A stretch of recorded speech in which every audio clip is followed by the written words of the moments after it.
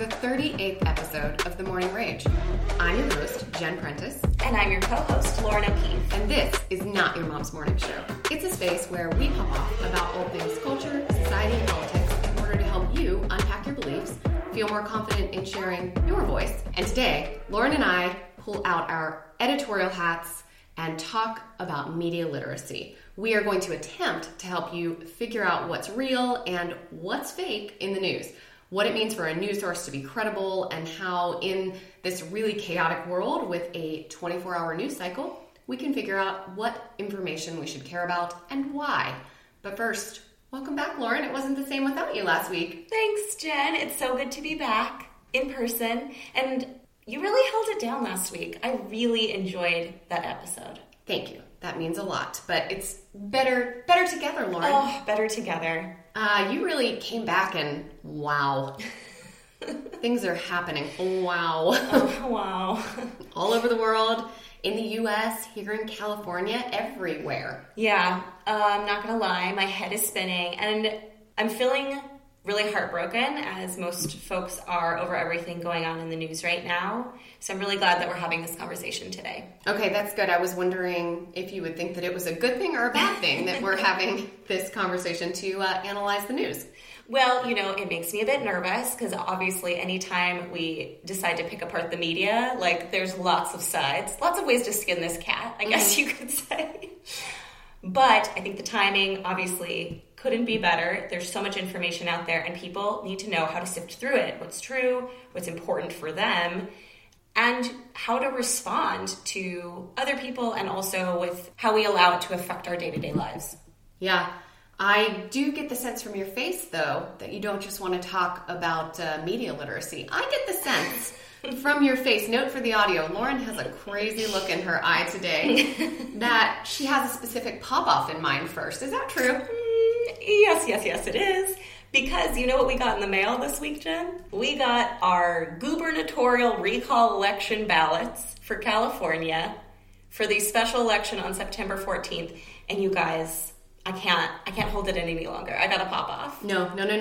We can't do this. On a previous podcast episode, we talked about how people are leaving California in droves. Talking about the recall election is not going to make people want to move here and stay here. I know, Jen. It's very true. There's lots of reasons at the moment to leave California. I totally get it because I did a deep dive on each of the candidates who is hoping to succeed Gavin Newsom, and wow, it's a lot. Well, all right. I'm gonna let you pop off about this, but first, why don't you provide some context for our listeners who do not live in California? Or those who live in California but have said, screw it, I just don't care, which is a reasonable response when you look at the insane ballot that we were given this week. But Lauren, tell us why this recall election is even happening. Okay, so in California specifically, we are a little recall happy here, they would say. So in the state of California, we have the most recalls that ever happen in any state in the U.S. It happens a lot where people are trying to recall the governor, but it's really only hit the ballot twice. So this is only the second time that it is actually qualifying for the ballot. So this is a Republican-led effort to oust Democratic Governor Gavin Newsom.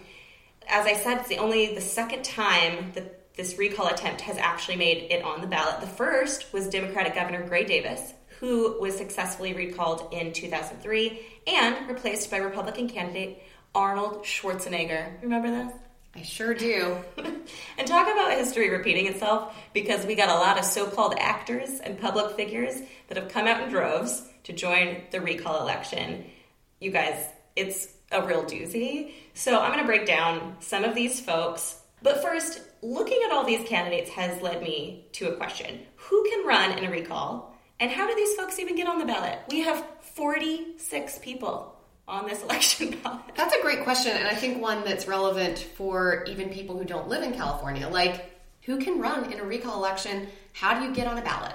Tell us. So candidates to replace the governor must be U.S. citizens registered to vote in California. They have to pay a filing fee of about $4,000, which honestly is a lot less than I thought it would be. But a lot more than I think some of these candidates have. which you can tell by their websites. I'll get to that in a second.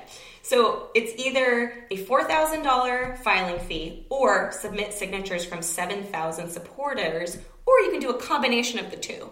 So, like, you could give $2,000 and have 3,500 signatures. Exactly, Jen. You're catching on. I'm so good at math. It says that they cannot be convicted of certain felonies. Yes, you heard that right. Certain felonies. I did not look into that because, to be honest, I'm scared. I don't want to know. And it can't be the actual governor, like, up to recall. He can't also include himself. They have until 59 days before the election to file. So a lot of this has happened very quickly. All of these people have popped onto the ballot. The ballot that we got, it has 2 questions on it. The first being, should the governor be recalled? And if the governor is recalled, who should be the new governor? Either way, if you vote yes or no on if the governor should be recalled, you can still say who you'd want to succeed the governor. Yes, I actually had to look this up because I was confused. Yes. I thought, well, I'm gonna, spoiler alert, I'm voting no on the recall. Guys, we both agree that Governor Newsom is, not the best. We're not, like, thrilled with his performance. Right. I don't love Gavin Newsom. But when you look at the 46 other people who are trying to take his office, I have zero confidence in any of them to do a good job. Yes. And we're going to get into how any of these people can actually even take over. And it's, like, pretty scary how easy it is for any of these people if he is voted to be recalled. But hold on. Oh, yes, please.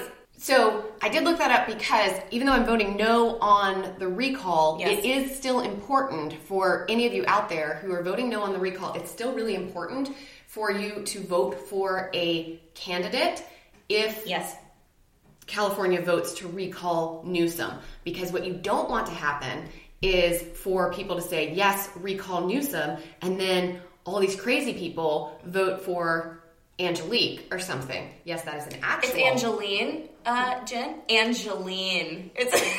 I'm sorry. It's one word. I'm sorry, Angeline. It's with a Y. We'll get to her in a minute. So, vote whether you want to recall Newsom, and then also, regardless of how you answer question 1, yes, vote for a candidate in case he gets recalled. Yes. Very, very important. If the majority of voters says no to the first question, then the second is moot. Or, as Joey would say on Friends, it's moo. It's Cal's opinion. It's a Cal's opinion. Doesn't matter. But if more than 50% vote yes, then the candidate with the most votes becomes the next governor. And say, like in 2003, the winner, Arnold Schwarzenegger, he had only 48.6% of the vote, which was actually pretty high. Realistically, someone could win with far less of a percentage, like literally 20%. Because there's 46 candidates, as long as it's a majority. So if 20% is the highest majority, that person becomes our next governor. I don't have anything to say here because I'm so disturbed by everything you're telling me. Yes. Let me give you a brief flyover of some of the 46 candidates on the ballot for the special election on September 14th. So we have Republicans that include Kevin Faulconer, the former mayor of San Diego, John Cox, a San Diego businessman who recently distinguished himself by touring the state with a live Kodiak bear. Yes, you heard me. He had a live bear with him. Go on. Okay. Kevin Kiley, a Republican state assemblyman, Ted Gaines, a member of the State Board of Equalization, and Caitlyn Jenner, who we've spoken about, a reality television star and former Olympic athlete. They did hold a debate this past week with some of the candidates. Caitlyn Jenner was supposed to be there, but she couldn't because she was filming a reality TV show in Australia. So she missed the debate for the governor's race that she is running in because she had a reality TV show to do.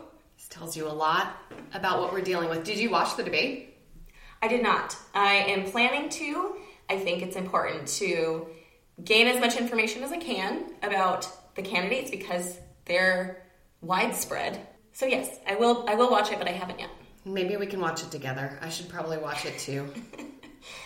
I also have to include someone that after some legal wrangling over a requirement to produce income tax returns, who's the conservative talk show radio host, Larry Elder, and he is also in the fray, and has quickly become the front runner among the challengers.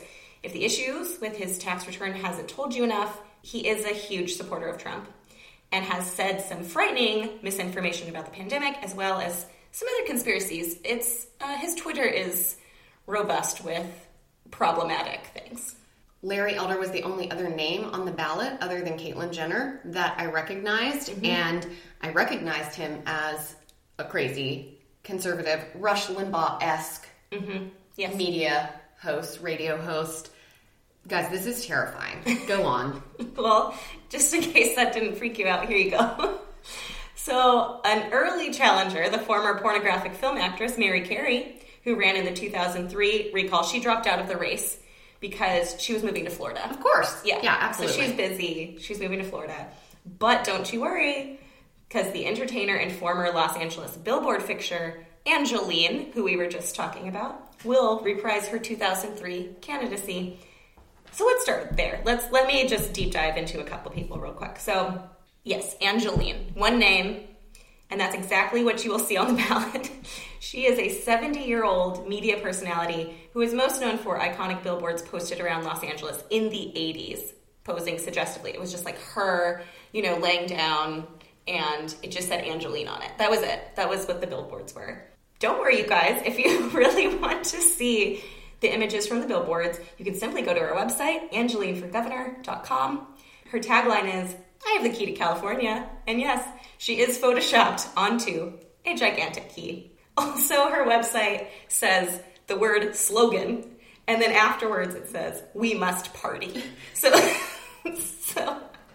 guys, honestly, you have to see it to believe it. You don't want to know the saddest part, Jen? No. She actually has one of the better websites of all of these candidates. Yeah, didn't you say that there was a candidate who said, "I'm here for you," and misspelled here? Yes, it was HEAR. Here, I'm here for you.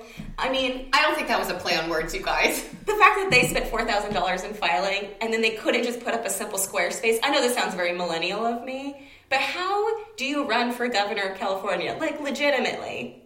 And you don't have a website? Well, that's the thing. If 46 people are running for governor of California, not all of them have to be running legitimately. I mean, how much sheer inner terror is Angeline going to feel whenever they're like, turns out... You win. You win.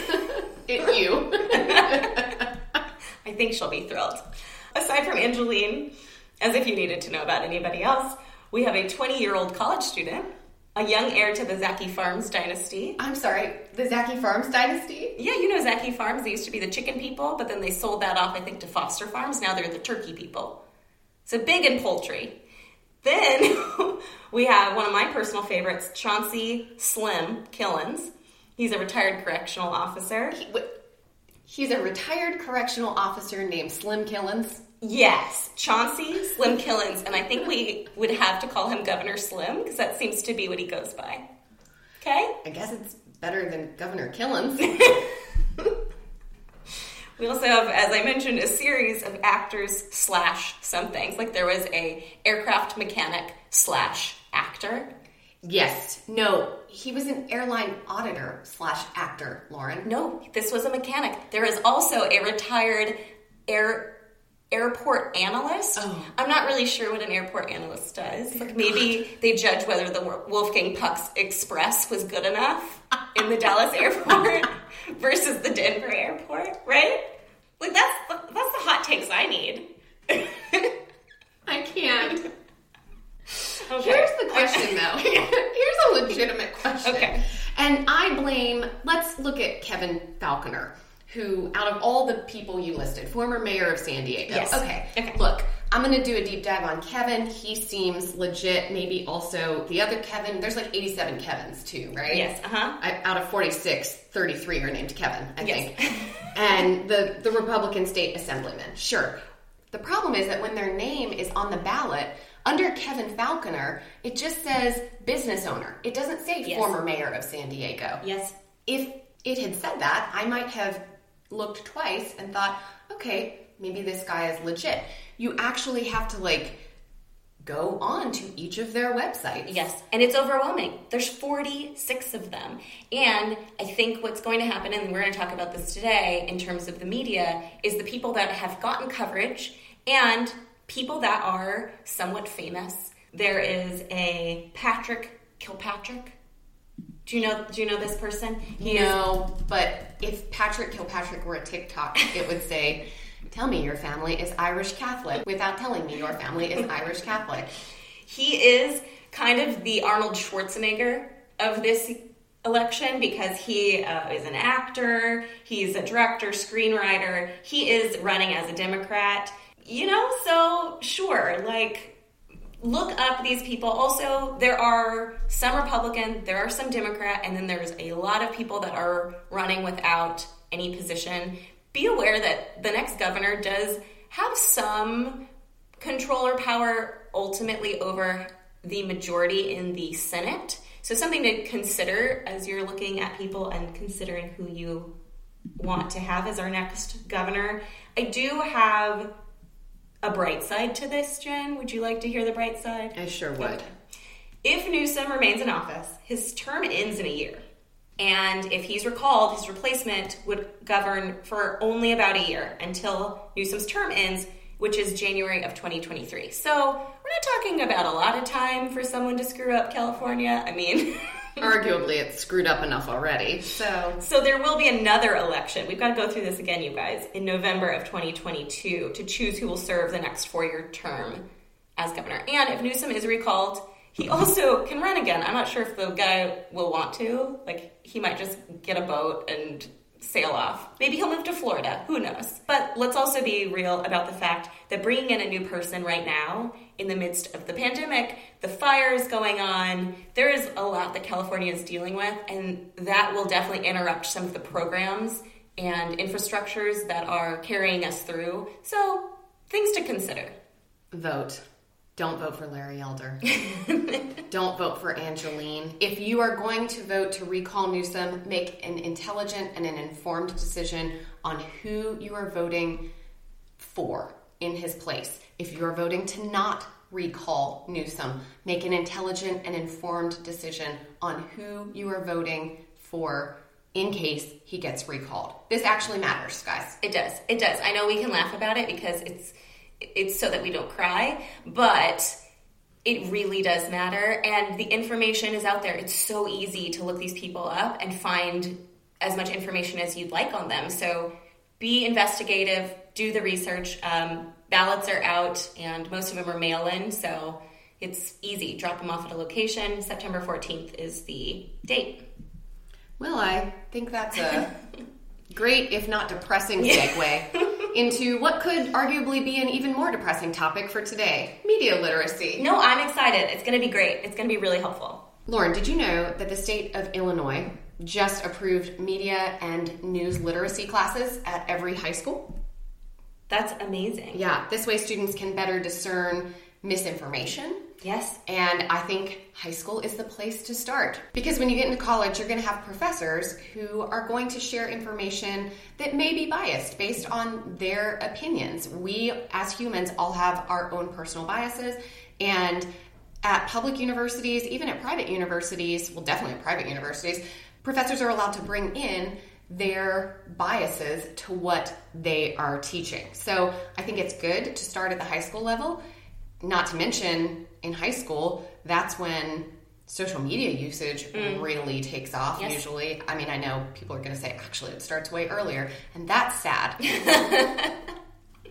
But social media usage really starts to take off, so these kids by high school are getting all sorts of information thrown at them. And to prepare them to be good citizens of the U.S. and vote at 18, for them to have this ability to discern media at an earlier age, gosh, really major. Yes. I have a number of resources that I'm going to link to in the show notes about how to fact check the media, actual websites that you can go to fact check an article that you're reading. But one of the articles that I read was from NPR, and one of the quotes from that article was, "What we all need as citizens is to develop more skill in applying our skepticism. We need to spot false narratives and also turn aside those who would replace them with pure fiction." So this episode is going to be about 3 things. 1, how to discern biases in the media and in ourselves. 2, how to differentiate between types of news articles and figure out which news articles are credible. And 3, how to know what to care about and take action on, and then when to look away also. I really like that. I'm really glad we're talking about these 3 things, all very important. The last one is something I've been struggling with. It's like, I want to be educated on important issues. So what are the issues that I need to educate myself on? Like really dive in, whether it's hard, which it is, and also know what are the things that maybe I don't need to know about that are affecting my mental and emotional health that like I can protect myself from. Yeah, we can't care about everything. Yes. We can feel empathy for what's going on in certain parts of the world. We can absolutely pray for people, but you can't take action on or become an activist even on every single issue. So I do have a master's degree in communication, and I'm going to put that to use today. I went to school for broadcast journalism in undergrad, but guys, that was a long time ago. It was long before social media. So I do want to recognize that a lot has changed, and we have citizen journalists now, and I think that that has really thrown a wrench into how we create news and how we consume it. Yes. I heard someone say that they think we're living in a post-truth era. And sad. Nothing, yeah. Sad. We can't trust anyone. We can't trust any media outlets. There is no truth. I don't know that we're living in a post-truth era as much as a post-trust era, where we just don't trust anyone or anything. And I do think that we should all very critically analyze what information we are consuming and believing. But I don't think, and I'm going to say this to start the episode, I don't think that every single media outlet is out there to misinform you or deceive you. Yes. I do know that most journalists, and I'm going to say honestly, even some journalists at Fox News, not all, but even some journalists at places like Fox News are legitimately trying to do a good job and bring people information that they need to know in order to make an informed decision about the world around them. So I do approach media from a lens of skepticism and the need to critically analyze it, but also I don't think there's some grand conspiracy, and I do think that we can have a baseline of trust for most major media outlets. So Jen, based on your education, which is so helpful to all of us that are diving into this topic today, do you have any tips for us on how to discern biases in the media? Because as you said, we can trust a baseline of some of these larger media outlets, but we do know that they have bends. You know, they kind of bend to the left, to the right, for different reasons. How do we take that information in and then discern the biases ourselves? Yeah, that's a great question, and I do have tips for that. But first, I think it's also important to talk about how to discern biases in ourselves. It's pretty easy. Anytime that we read or hear or watch something and we start to feel defensive, or we start to feel the hair stand up on the back of our necks, or we get upset by it, that's usually indicative of one of two things. Either what you just heard or read is inflammatory, immoral, or downright wrong, which there's a lot of that out there. Yeah. Or it's not necessarily inflammatory, immoral, or downright wrong, but it goes against a deeply held belief or a value or an opinion that we have. And having beliefs and values and opinions and even biases are not wrong in and of themselves. But if they lead us to interpret information in a certain way that may not be true, then that's where the problem comes in.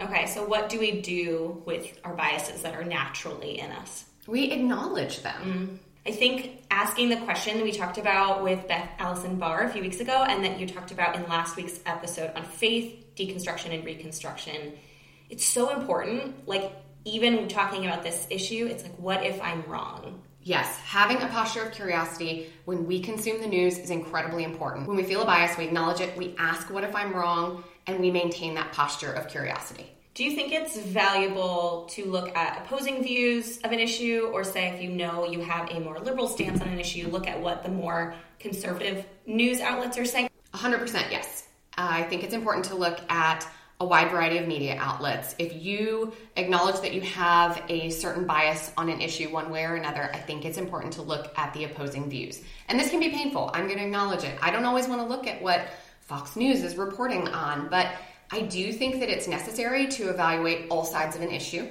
and look at how different media outlets are reporting on something in order to formulate your own, mostly unbiased opinion. We have to separate facts from feelings, though. Yes, that's a really good point. And I think what you said about looking at the opposing sides of things also makes sure that we're not living in our own echo chambers, because as we've learned, it's much more comfortable there to sit with people that believe the same way we do and just, help give value to the feelings we already have. So it's really important that we stay humble, stay curious, and we look at what else is out there and what other people are talking about. When we talk about media outlets and biases, have you found any media outlets that are actually unbiased, like truly? Well, there are a few media outlets and reporters that I trust more than others. I will say that. I really trust the Wall Street Journal. It's one of the only newspapers that still fact checks every story before publishing. I generally trust the New York Times. The Wall Street Journal has a much more conservative bent to things, and the New York Times has a more liberal bent to things. And I have found personally, if you're asking my opinion, that in reading the way that the Wall Street Journal is reporting on something and reading the way that the New York Times is reporting on something has given me a good mix of both sides of an issue. In addition to those two major media outlets, I follow Smart Her News on Instagram. It's a cheesy name. But Jenna, who runs it, is a former journalist. She's very good at reporting on both sides of an issue in a relatively unbiased manner. Jessica Yellen, who is a former CNN White House correspondent. She's also very good at reporting unbiased news. And both Jenna and Jessica have a really unique perspective on the news because they come from major media outlets and they know how the news is reported as well as how it should be reported. In the morning, I don't start off my day with NPR's Up First podcast, but I generally at some point over the course of my morning listen to their Up First podcast. It does a good job of laying out just the main news stories for each day without giving much, if any, opinion. And then I also subscribe to a newsletter called The Flip Side. It comes out about once a week. It outlines the main news stories of the week and what both sides of the political aisle are saying. So Republican and Democrat, conservative, liberal, what they're saying about an issue. And then The Skim. I don't know that The Skim is completely unbiased, but I do like just seeing what's going on in the world around me every day. Another important conversation to have, though, is that instead of just talking about media bias, we do have to talk about how to discern which specific articles are credible. Because even within the Wall Street Journal or the New York Times, let's say, every media outlet, whether they want to or not, they're going to have some sort of bias. These news articles are written by humans. Humans are flawed. They have biases. They make mistakes. So it's good to look at how to discern if specific articles, not just specific media outlets, are credible as well. Okay, so what makes a news article, regardless of what media outlet it is published on, more or less credible? That's a great question. Jessica Yellen, the former White House correspondent for CNN, who I mentioned earlier, was actually on Sharon McMahon's podcast a few weeks ago. Lauren, do you follow Sharon McMahon on Instagram? Her handle is @SharonSaysSo. No, I don't. So she's a former high school government teacher. Oh, I love it. Who started posting about politics and government at the beginning of 2020 to just help people kind of discern fact from fiction. A lot of people were saying that things weren't constitutional, and she would actually break down on her social media account, well, here's what the Constitution actually says. No one's more passionate than a high school government teacher. Like, really?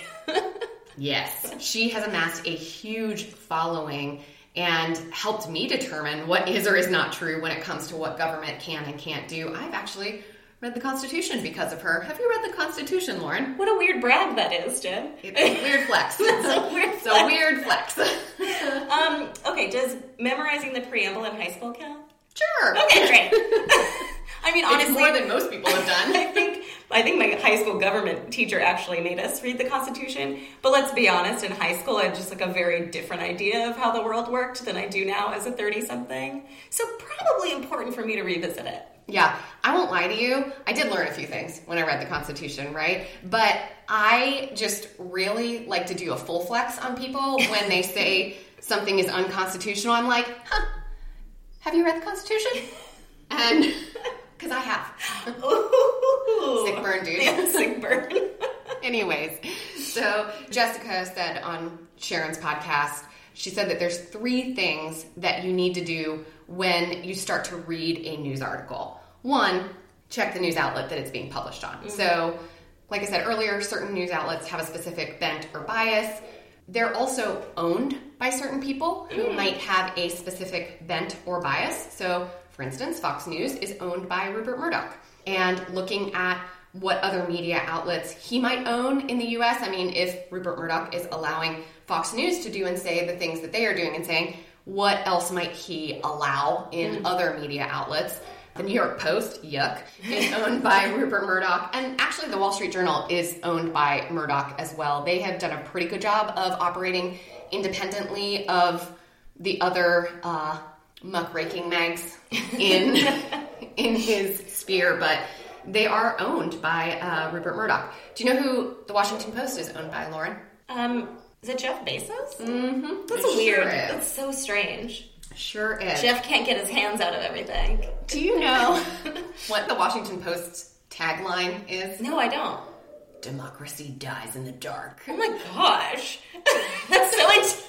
So honestly, you guys, that should tell you a lot. Jeff, are you okay? Lauren, he just went to outer space in a penis. He's not okay. You think he's overcompensating for something, Jen? I sure do.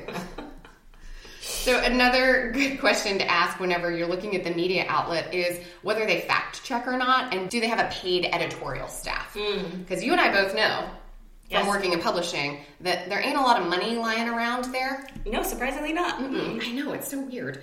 But if a news outlet pays an editorial staff, it doesn't mean that they're completely unbiased. It doesn't mean that they're definitely fact-checking everything. But it does mean that they have a certain commitment level to figuring out whether the reporter has done their due diligence and their research. So again, media outlets like the Wall Street Journal and the New York Times, they do have a paid editorial staff. I could not find an editorial staff on Fox News. I won't lie to you. How strange.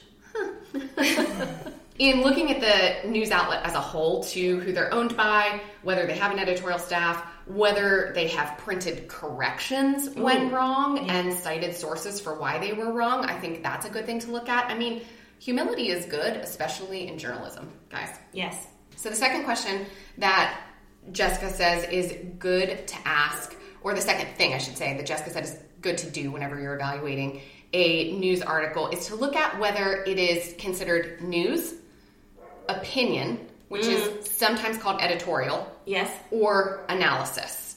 News should be like just straight facts. And each news article should have 2 independent, reputable sources cited and linked to. And we're going to come back to that in a minute because it's important. Editorial and opinion pieces are just that. Like, they are biased. They are someone's opinion talking about what they think about a certain issue. And then analysis can kind of go either way. It's taking the news and making predictions or drawing conclusions from it. And there's value in that, but only if you are, again, drawing from actual reliable data and research to begin with. It's so relevant that you point this out, because a lot of times, especially if you're reading an article or something like that, it actually will say at the top, like, opinion or editorial or analysis, like, because the media outlet is wanting to be deemed as credible and keep their integrity, they will put these little, like, hidden messages. Like, we did it in magazines where someone would pay to be in the magazine, but due to, like, the integrity of editorial, they'd keep that separate, and it would say advertisement. Or they'd pay for something called an advertorial, which was like... Oh, I'm familiar with the advertorial. An advertised editorial piece. It's like the writers from editing worked with advertising to create this piece, but they had to deem it as such. So some of this is right out there for us to see, and it's really important that we recognize when something is labeled opinion. And it's fine to read opinions. I think we trust a lot of people to say, well, what do they think about this? But you do have to keep going back to the fact. this is written as an opinion. Absolutely. The last thing that Jessica Yellen says that you should consider when reading the news, because I know we have to land this plane, is the title and the wording of the title and the wording of the subtitle and the wording of the captions. This is something that both conservative and liberal media are guilty of.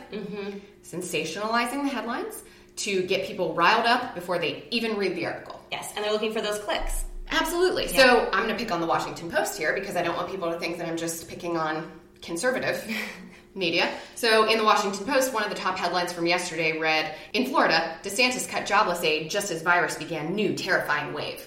When was the last terrifying wave of Delta? Yes. Ongoing. Right.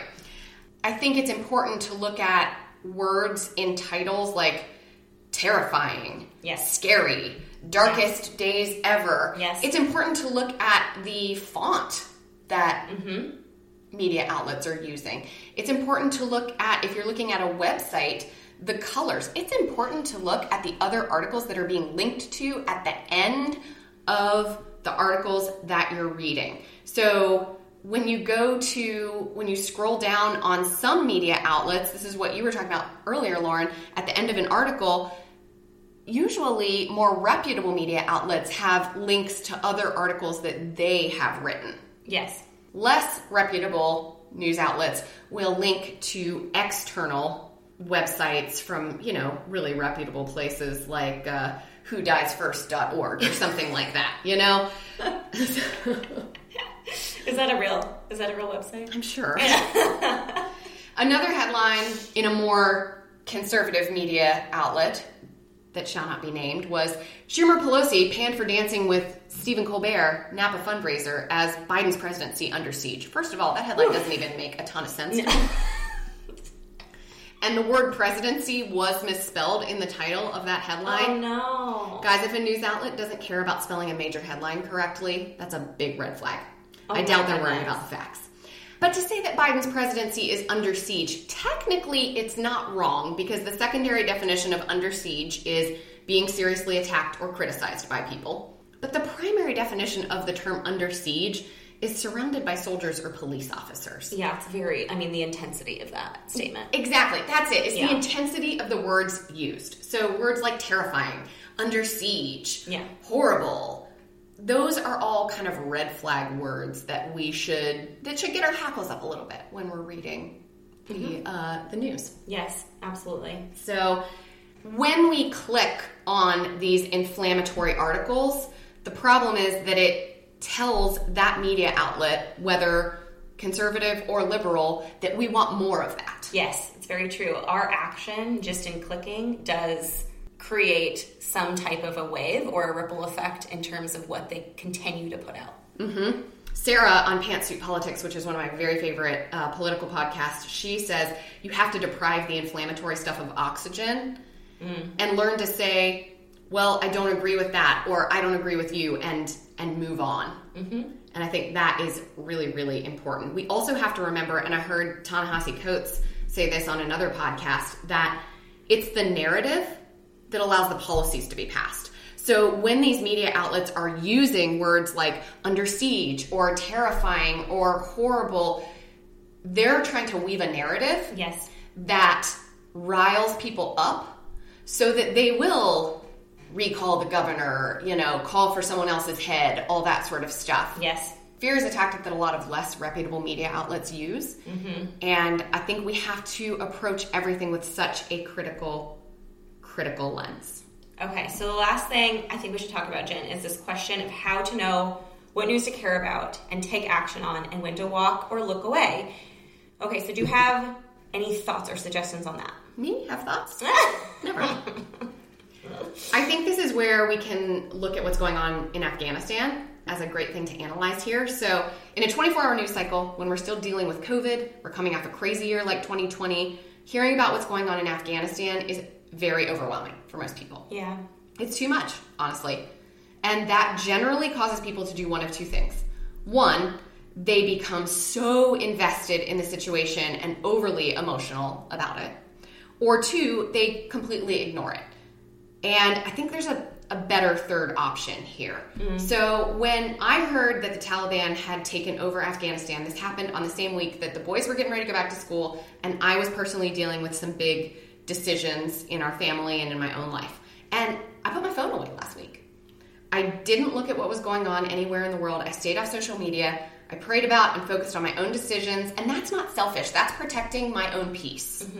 But then, after a break, when I had some more mental space to come back to it, I went back online, I looked at what was going on in Afghanistan, I listened to some podcasts about the issue, and I did some research on what I could possibly do. And sometimes when you do that research, you realize, wow, there's really nothing other than pray that is within my realm of possibility for what to do. And that is okay. Yeah. We cannot take action on everything.